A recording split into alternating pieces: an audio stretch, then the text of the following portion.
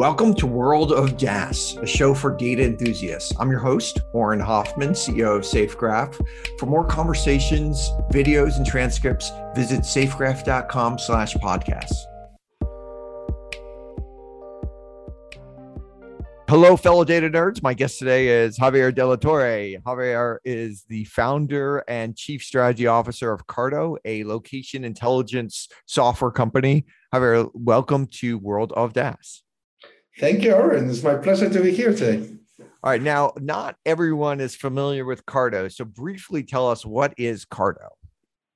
Sure. So Carto is an analytics platform focused on spatial data, the traditional so-called GIS type of platform. We enable organizations to respond, what we like to say is, where things happen versus just not only see where things happen, but why they happen somewhere. So we utilize BigQuery, Snowflake, and Databricks as the storage, and then we put on it, the tools so that you can effectively do a spatial analytics on your location data. Okay, and the granddaddy in GIS would be like Esri. They've been around for a long time. There's of course, there's Google Maps. How do you see yourself in that space and stuff? Sure, big time. I mean, the GIS industry has been 40 or 50 years by now, right? And Esri has been a big dominant player for a long, long time. So we see each other quite a bit of time. In a way, I mean, we see the GIS industry as a very traditional industry of you will go to geography class, you will be trained in a set of GIS tools, then you will use that through your career. So that industry that exists. But if you think about it, it really is just analytical software, right? So there's another section of what I like to say, a spatial analyst or spatial data scientist, people who work with location data that do not come from that GIS world. And that is the phase where we call the area that we're focusing on. And so a very advanced Snowflake user, an Alteryx user, BigQuery, that type of person? Yeah, big time. So in fact, actually, there's obviously a huge, revolution in everything around analytics. And there's more and more people now coming to analytics. We believe exactly the same needs to happen on GIS. More and more people need to be able to do spatial analytics. So if we can make spatial analytics available in that ecosystem, in that set of products, we like to call them cloud native products. We think, there's a huge opportunity to essentially increase dramatically the size of organization doing spatial analytics. So this is what we really believe in. So we think, there is a space for an analytics platform that is connected to all these new cloud native products that, will be appealing to not someone that went to study geography, but someone that does analytics and is now getting new into spatial data. And in analytics, it is one of the key things for a spatial analytics company would be the map, right? That is kind of you want to be able to use that map or some sort of UI involving a map or pinching the map or putting a boundary on a map or something like that to do your analytics. Is that the central piece of it, the UI? It all goes back to what we like to say, the difference between knowing where versus knowing why. If all you want to see is, where your customers are, where where your stores or where your operations are, you might as well use a business intelligence tool such as Tableau, right? So you can just present it on a map. And for that, you're going to you have your data, what we call your data layer, your enterprise layer, if you want to say, and you're likely going to overlay that on something like Google Maps, right? That provides you with a very rich cartography. Now we have a lot of options. You have OpenStreetMap base maps, you have your Mapbox, you have many different products out there to give you that reference. And if all you want to see is on the map, just where things happening, there's a number of tools with that. Now, the issue is where we go farther, what we say, going to why is, well, what if you need to understand why those customers are on those places? Where else could they be those customers? What are the conditions around those places that make them special to your business process? Or figure out the future, where should I put my store or that type of thing? Certainly. In fact, site selection is one of our biggest use case. It makes sense, right? I mean, one of the beauty of a spatial analytics is that it gives you context. It allows you to understand your data based on where things happens and then extrapolate it and think about other places. So actually one of our number one use cases is revenue prediction based on location. So if you have these number of stores in these locations, and these are the demographics, the human mobility, for that we actually use SafeGraphs data. You can model what are the characteristics that makes a store perform at a certain level in a location. Now you go and look for similar places, and you could predict that you will perform the same level. And that is the foundation of a lot of spatial analytics. Do you think of it as a SaaS company? Because you also sell services, you have analytics, you've got data. Like, how do you think about it if you put yourself in a box or something? We are definitely a software as a service company. So our core really is our key metric really is annual recurring revenue of our product, our software, right? So that's actually kind of like number one priority. Now, in today's world of analytics, customers are going to need to use your product in different ways. We find organizations that are like very, let's say like spatial savvy. They have like very good spatial data scientists that know what they're doing. They're making their own spatial models. They're doing advanced things with our product, right? And they're also like collecting data from many sources. They're doing all on their own, right? But then on the other spectrum, you have organizations that need to leverage spatial analytics for things like site selection, but they're not going to know that they don't have the capabilities to do this type of analytics. They don't have their own models or anything like that. And they could use like an off-the-shelf model maybe that you've built or brought in. Or maybe they have data scientists, but they don't know how to do anything around the spatial data science too. So you see, so in those cases, we either need to help them and provide them with a solution for site selection. We have a number of solutions built in for site selection and other use cases. But then sometimes we need to actually help them to make the model themselves. So we do have a team. Around 2 years ago, we acquired one of our partners and to actually make part of our professional services. And the reason is because our customers were asking us to help on using our product. So I think in any modern analytics platform, you're going to see a level of, professional services helping customers to make the best use of your product. And those who actually do not have them, they're normally hiding it behind customer success or other forms of, areas. So we say, no, these kind of projects are going to require professional services, and they represent a small margin of our revenue.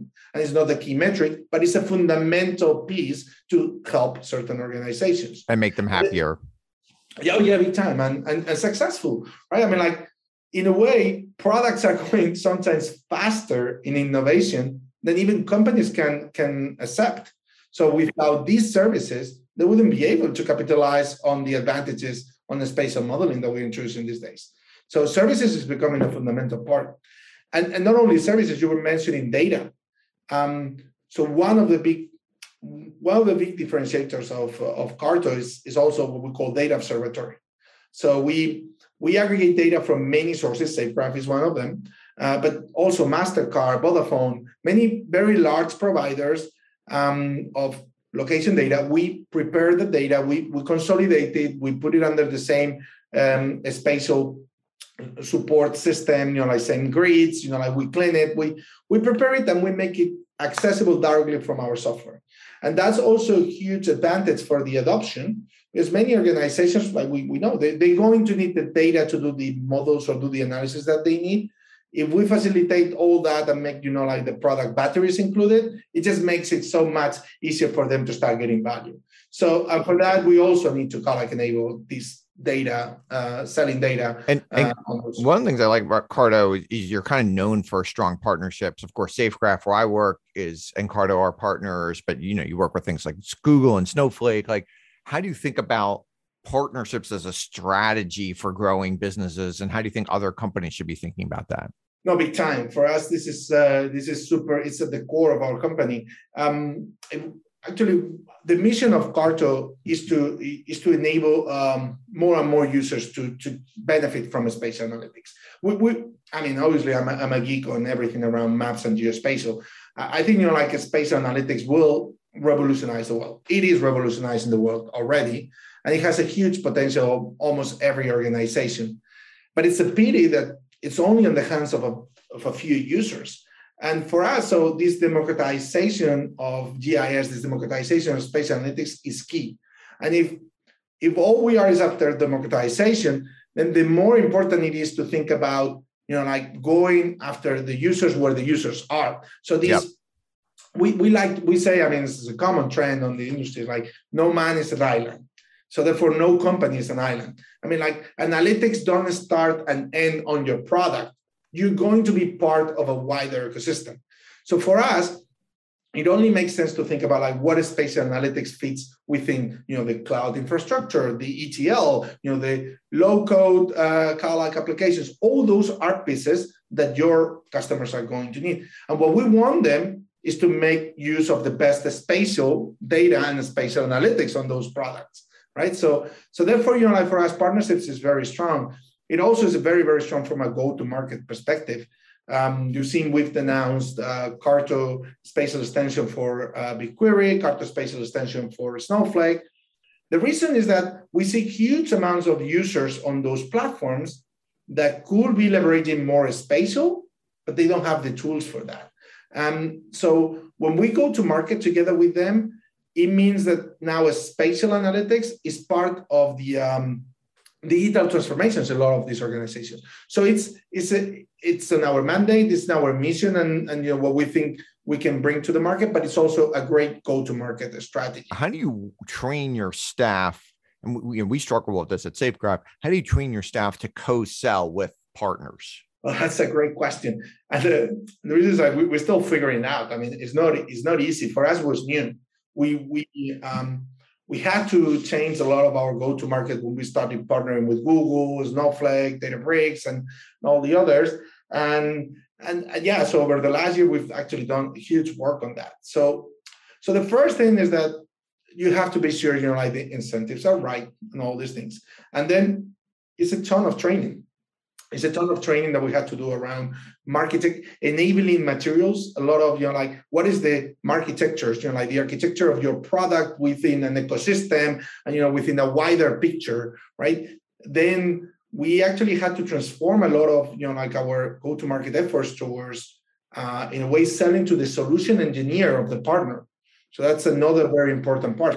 Let's say you have a solution engineer at Google. In some ways, like they're an influencer to get to the end customer. Let's say you're trying to sign, a huge CPG brand that uses GCP. Google's an influencer, so you have to influence the influencer with your marketing. Or are you calling them? Are you sending them cookies? How does one do that?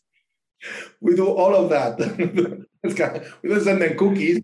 We might think about it, but we definitely send them teasers. Getting champions inside those organizations is a key part. And you don't get them really by sending them teasers. I mean, you just get them really by winning deals and and giving them training them and giving them support. So to your question for how do you train?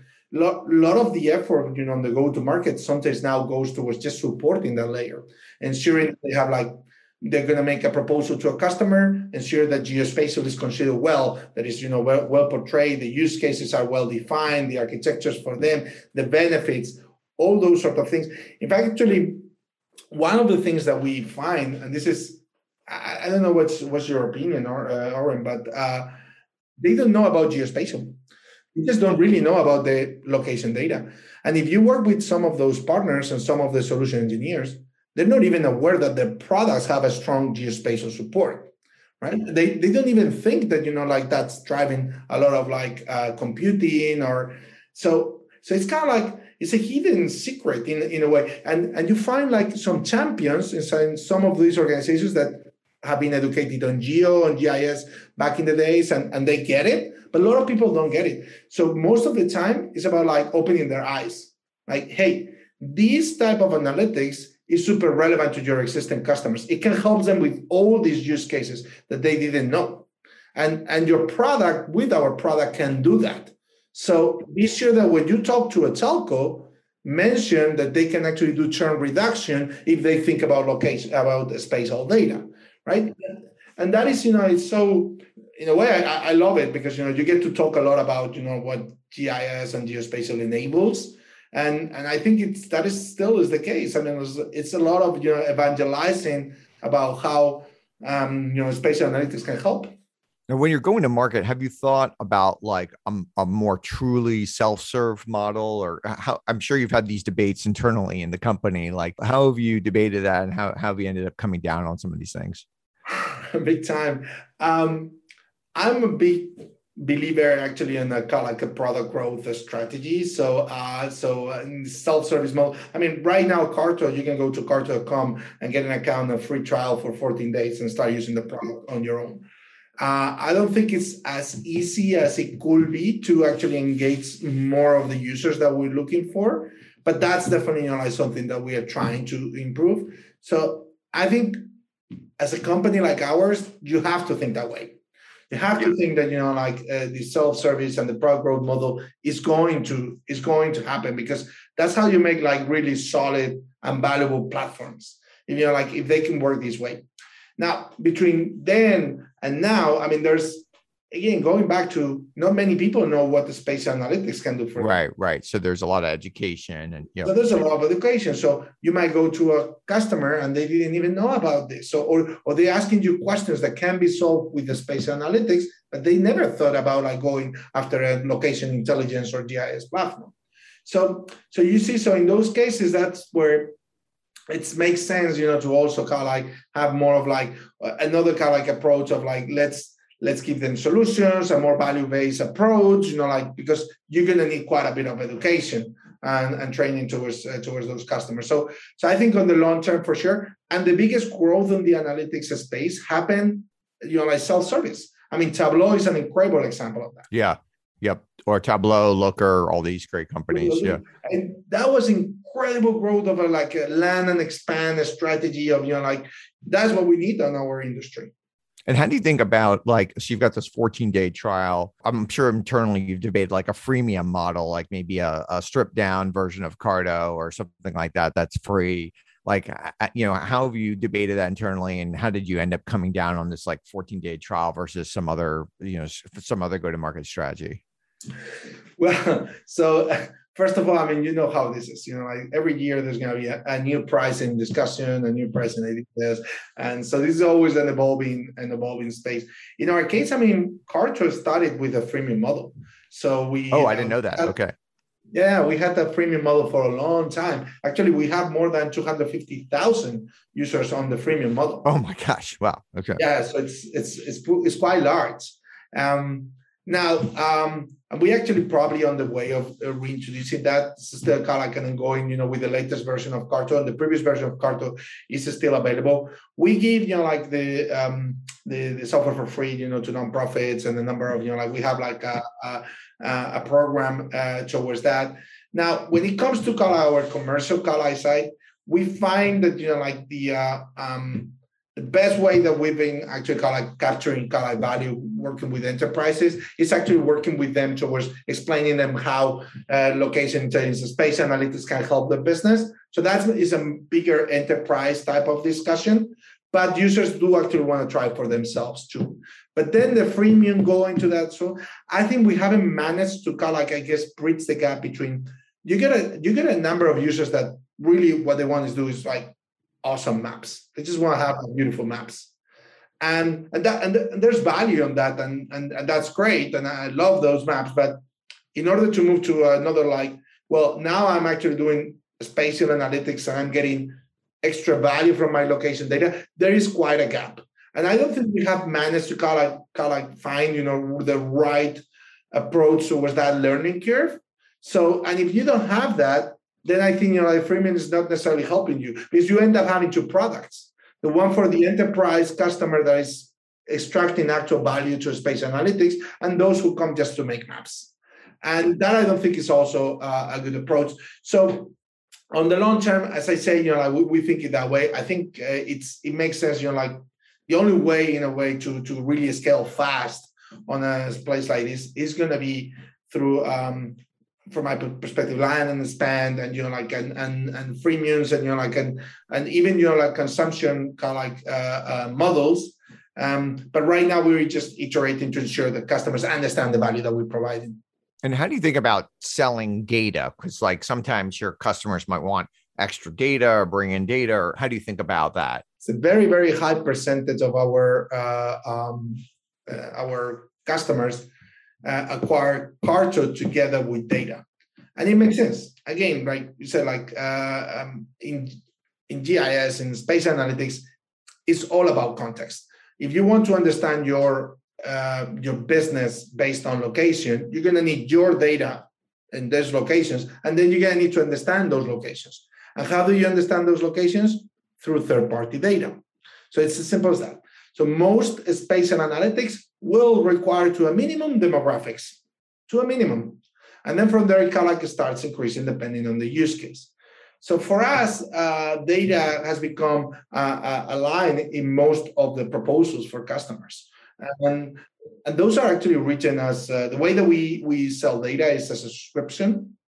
It's a subscription to data products that renewed yearly, and where we take care of maintaining, updating, etc. Again, because of our cloud native strategy, our goal with data that we distribute is to make it as cloud native as possible, which means that in the case of BigQuery, we actually just share it logically. In the case of Snowflake, it's through the data marketplace. In the case of Redshift, it's through the Redshift data exchange on Amazon Web Services. On Databricks, we're working on Azure, on Delta Shares.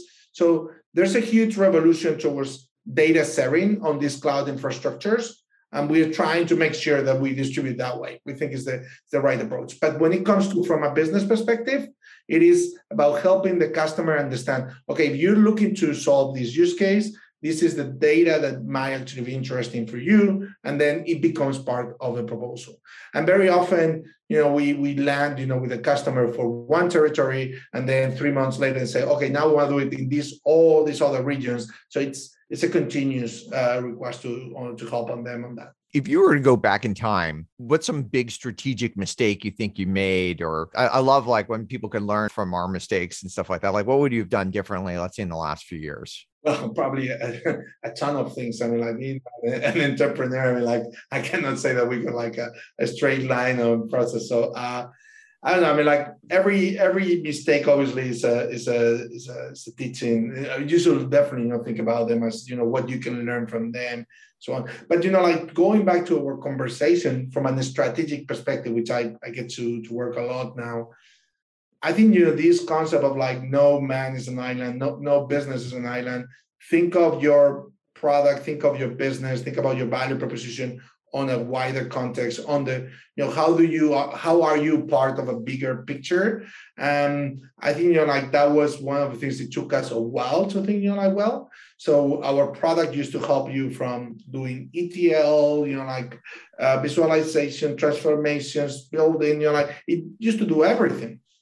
And that was looking back, like a mistake not to try to call it focus on what is your area of, value that you're getting as to a customer.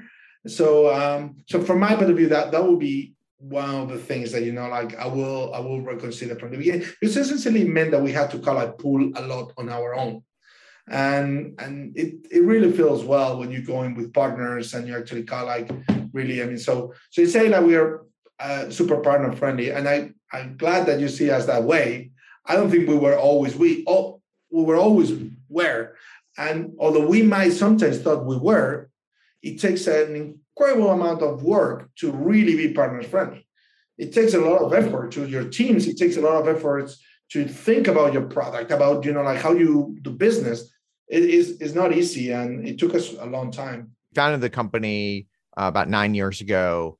And then a couple of years ago, you decided to bring in a CEO, give up the CEO spot, bring a new CEO, and become chief strategy officer. Like, walk me through like the decisions, because a lot of startup founders, like especially 7 years into a company, might be thinking about that type of thing of layering up. Like, walk me through that decision. How did you come down on it? How did you think about it? Like, what was the process, et cetera? Yeah, sure. A lot of people ask me about that. You're right. I mean, like, this is the type of things that is a very, very tough process on companies like ours. I mean, in my particular case, it all started with some changes on our executive team. I had a co-founder, left the company, Was looking for a new COO.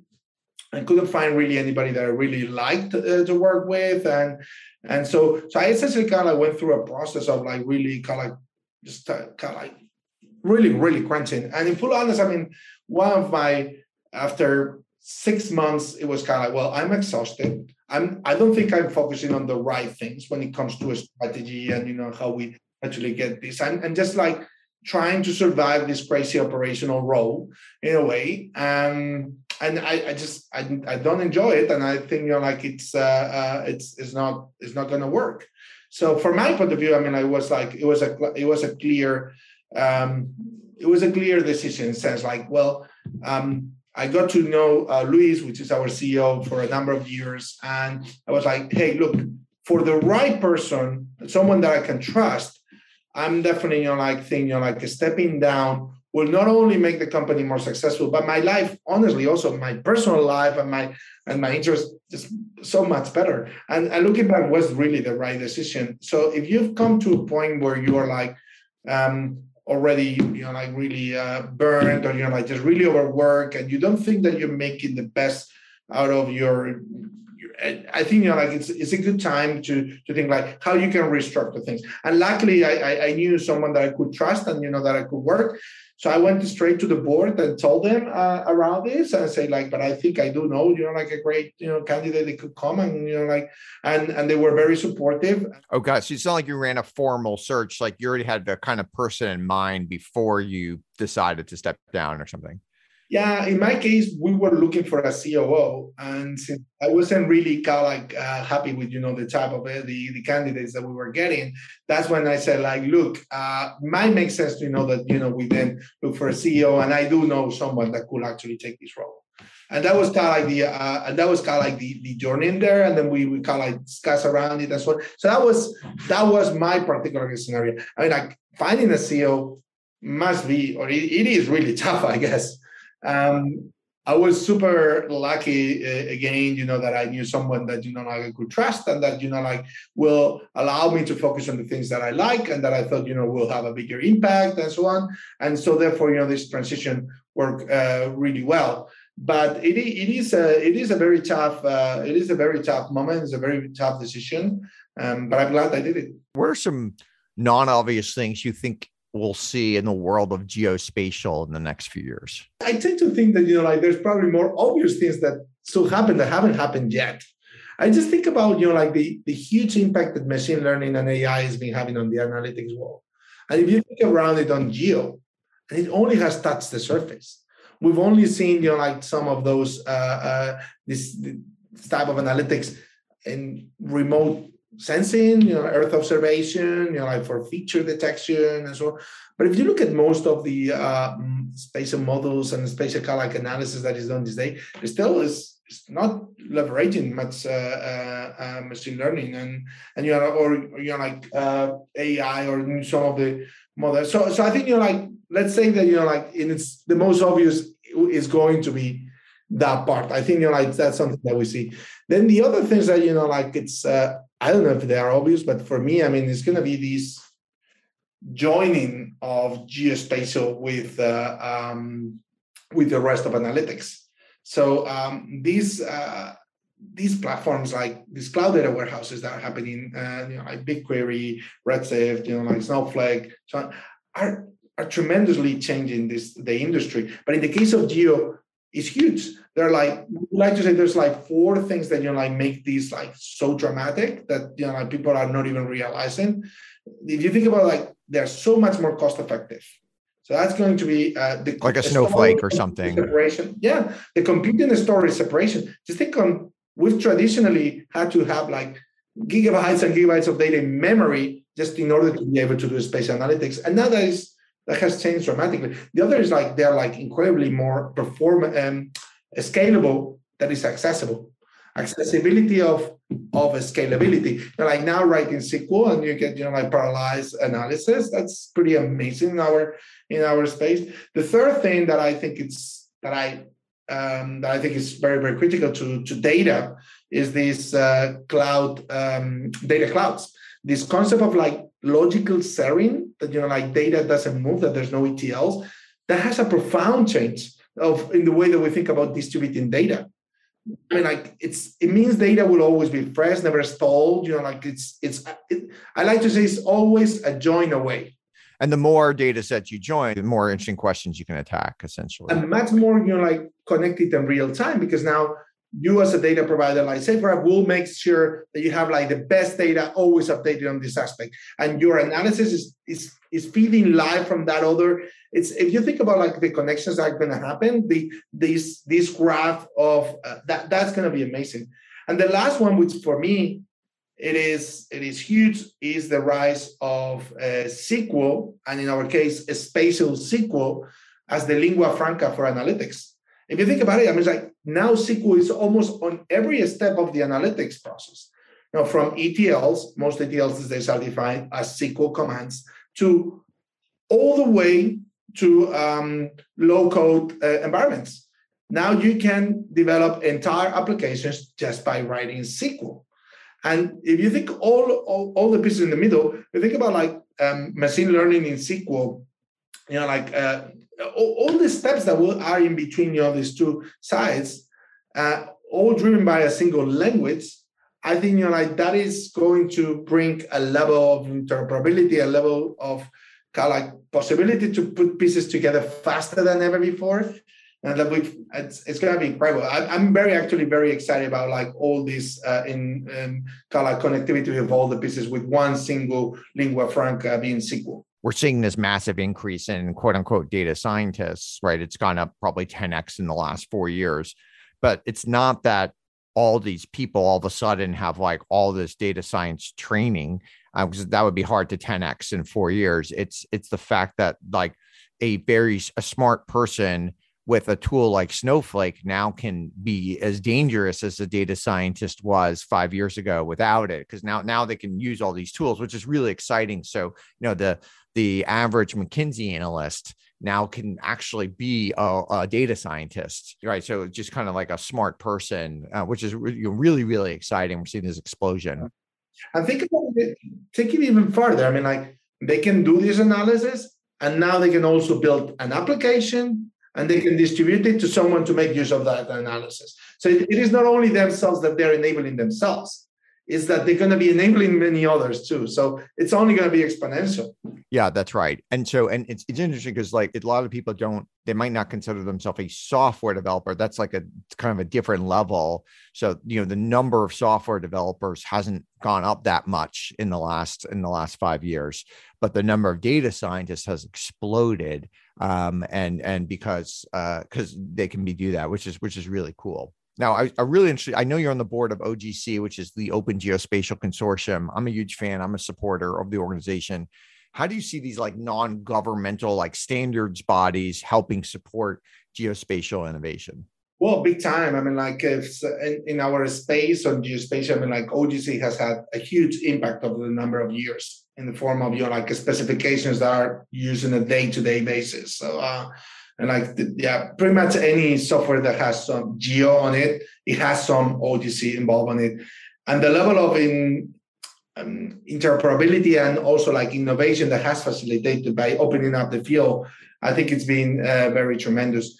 In today's world, I mean, like one example, one initiative that we're working on is facilitating interoperability between these cloud data warehouses. How do you export data from BigQuery and then import it in Databricks, and still the geospatial data, it's understood and maintained and can interoperate on these two systems, right?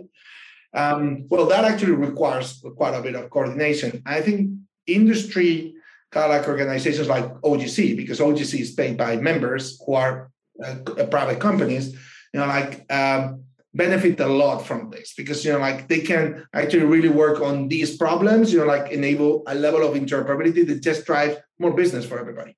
When you talk to any of those data warehouses, no one tells you like, oh, we want to differentiate ourselves by providing login. Say no. What we want is to kind of like enable the more like data transfers between the systems as possible. They don't find themselves in and that is something that like they couldn't be doing without coordination in an organization like OGC. So that's one side. It has a huge impact on the business itself. sometimes more than probably even people realize. But without those standards, a lot of business wouldn't be possible. That's one side. The other thing that I think is very important, and for me, it touches me a lot based on my background, is the importance on aspect things like climate change. There is certain kind of like fields now where data interoperability is going to be crucial if we're going to manage to advance to speed up our understanding of the impacts, the models that can help us on resilience, on reduction, on optimization, all these beautiful things that we talk that Geo can provide in terms of like prediction and optimization. They get done much more if they're done in an interoperable way.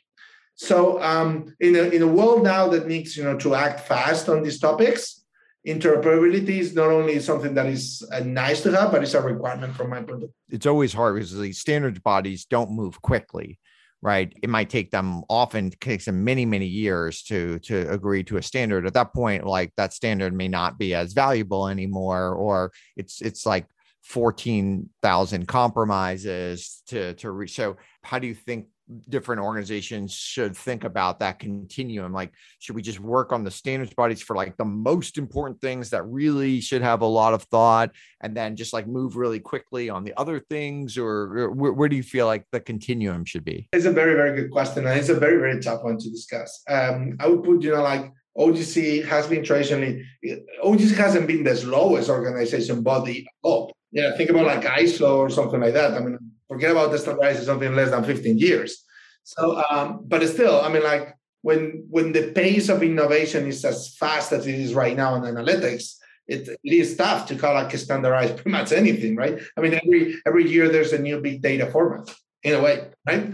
So this is a very good challenge. I mean, like OGC now has an approach towards kind of like working with the industry in the innovation and kind of like in a cycle of like there's these community standards that then later, if they evolve, can go towards like a bigger level of maturity. So the idea here is like how do we do standards that like are huge, like and super complicated.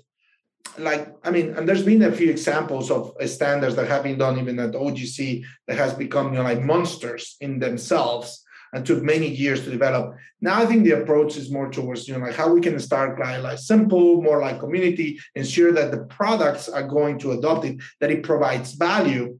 And then, like go through the process of providing a standardization so that there's security on the usage of them. So instead of, like thinking about like creating standards from kind of like, let's architect how the world should be. It's like, let's try to extract what we see is working on the industry and then help to standardize it as we go forward. So that's one strategy that OGC is going. At the end of the day, also, it's everybody's responsibility. If we don't get involved in the standardization will not happen.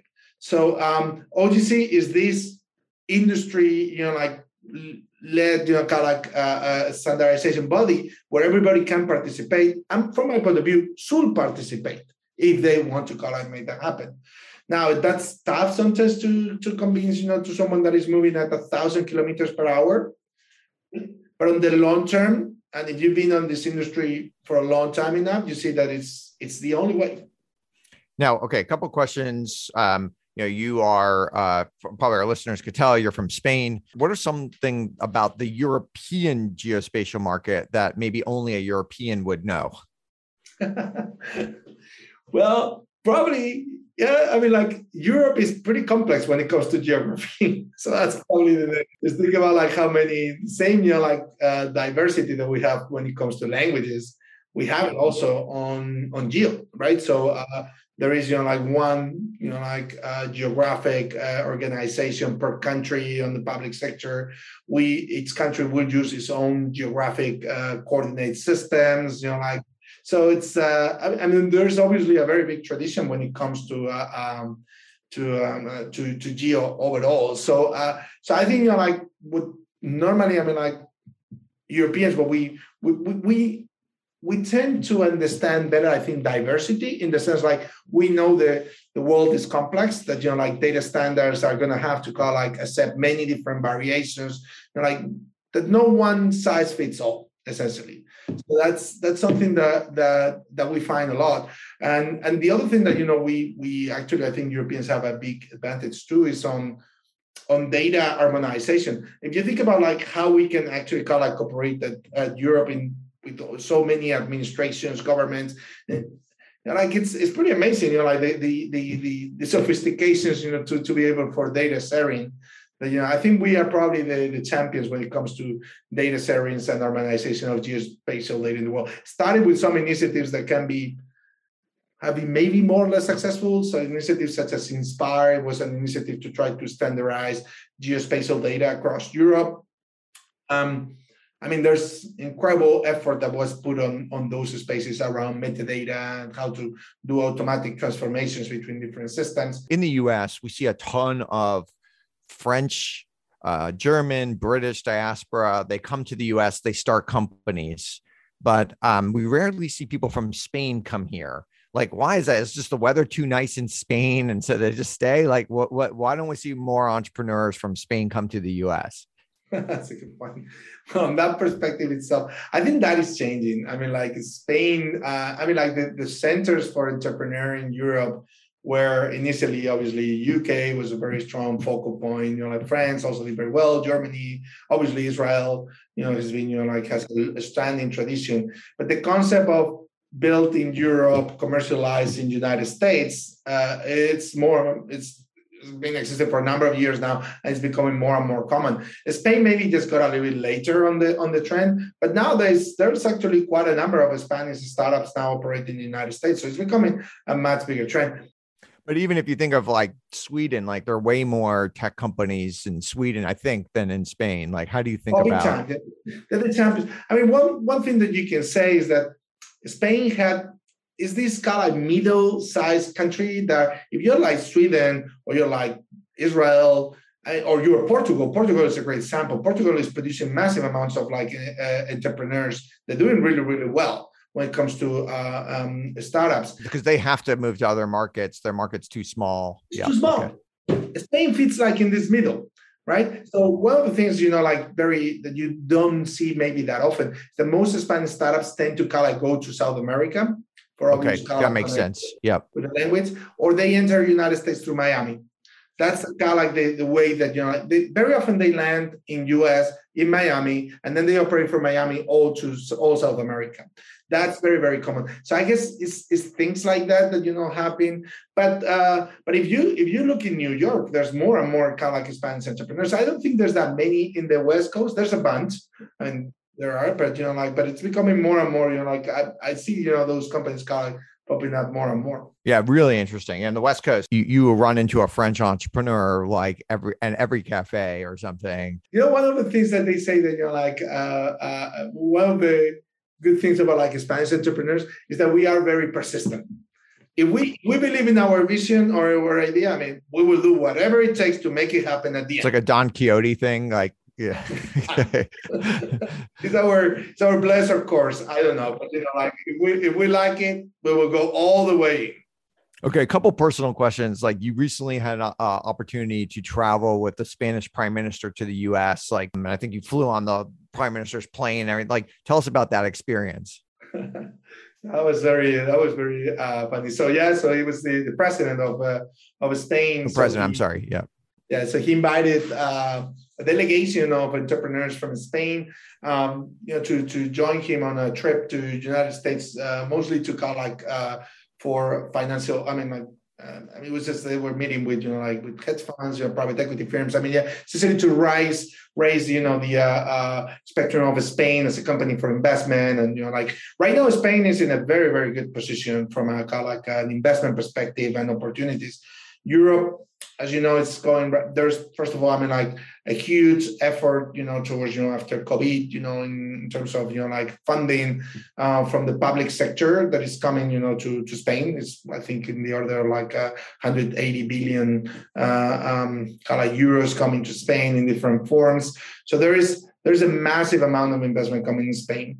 Spain is a very attractive economy, and the president was just trying to kind of portray that on the media sector, on the financial sector. And one of the legs of this travel was to go to San Francisco, to the Bay Area, And that's where, we invited us, a few of us, to kind of join there. And first it was like, like we were on the plane, and you actually see these, the jets on the sides, when you take off, you're like surrounded by jets. That was very cool. That's the second thing that you see is like, for me, it was very impressive to see the government working. I'm like seeing them preparing their meetings, and like it really is just like a company, right? So governments at the end, and you see very, very, very motivated people trying to do the best, having their impact. The most impressive thing probably was getting in JFK, landing, and you wouldn't believe that, Aaron. Can you imagine landing in JFK in the plane and being in the Upper East, in your hotel in less than 30 minutes? Wow, that's amazing. Yeah, that's great. Yeah. I want to be a president of the country just for that, actually. I don't know. I mean, like, then you realize how much is a nonstop work. And my goodness, it's I mean, these people are made out of different material. I mean, like, it's incredible. I mean, the amount of work that they can push forward. Cool. All right. Last question we ask all of our guests: what conventional wisdom or advice do you think is generally bad advice? Oh, there was this saying, when you were an entrepreneur, that you just have to work really, really, really hard and many, many, many hours. And of course, I mean, you have to work really hard and so on. But I think, like leaving space towards kind of like, like relaxing and so on. I think, I probably, the advice of working really, really hard was probably actually bad advice. I think you should work up to a level, and then you should let the body and your mind recover. Because it's not a very European answer. Yeah, just realizing, right? A very French one. So it's like, no, but honestly, I mean, I do believe that. What's the level? Is it different for each person, or how do you know when that level is? I think it's very personal, right? I mean, like, there's times where you're just having so much fun that working is not really working; it's just having fun. So, in that point, I mean, like, why you should stop and so on. But then, working is not always having fun. There's also a lot of, sometimes just kind of like pulling over, like stuff that you just need to get done to move to the next things and, to obtain. So I think there is a place, and, where you, and especially now we've seen, the COVID, like we have to really take care of our health, our mental health. I think, like this is something that for a long time, we haven't necessarily, like been looking at, like eye to eye. So, and it's a very personal thing. But, when you start seeing signs of, like that you're like really stressed, that you're like really burnout, and that you're like just, I mean, those effects of stress over a long period of time can be really, really bad. I think, that's my perspective. Again, I don't know what is the level, but, like you have to kind of feel it yourself. And I would also recommend, from time to time, step back and say like, hey, what am I doing? Am I at the right level? Ask your friends, ask your family. Do you think I am balanced? And sometimes you don't see it. Sometimes you believe, like you're just doing the right thing. Yeah. What do you mean by balance? I mean, no one's balanced. I've never met anyone in my entire life who's balanced, right? Each time, but am I kind of going up? I'm gonna hit the rocks. Do you see, like, if I continue like this for the next 2 years, you think I'm gonna have like health troubles, or or that like I'm gonna lose friends, or I'm gonna regret it? Like, do you think what I'm doing is to run? And of course, I mean, like, there's always be your mom is always gonna be more protective. So I mean, you gotta be careful. I mean, I'm Spanish, so of course your mom will always be protective. But you know what I mean, right? So, but it's I don't think it's balance is not the right way. But it's saying like, do you see? I think being an entrepreneur can be quite a risky business, because we tend to be very obsessive. We tend to really like what we do, and if you don't have like these control measures, you could see yourself not in a good position. And I think that's probably like one of the things where you hear often people say like, no, you just gotta work as hard as you can. Well, up to a certain level. If not, the productivity just goes down. Yep. Makes sense. Makes perfect sense. Great. Well, this has been awesome. Thank you so much for joining us on World of DaaS. Well, where should people find you? Yeah, so I'm Jatorre, Jatorre, Jatorre in Twitter, Carto.com, Jatorre at Carto.com is my email. And now these days, Carl, a lot also on LinkedIn. So please ping me there. Thanks for joining us. Thank you very much, Aaron. Thanks for listening. If you enjoyed the show, consider rating this podcast and leaving a review. For more World of DaaS, and DaaS is DAAS, you can subscribe on Spotify or Apple Podcasts or anywhere you get your podcasts. And also check out YouTube for videos. You can find me at Twitter at Oren, that's AUREN, Oren, and we'd love to hear from you. World of DaaS is brought to you by Safegraph.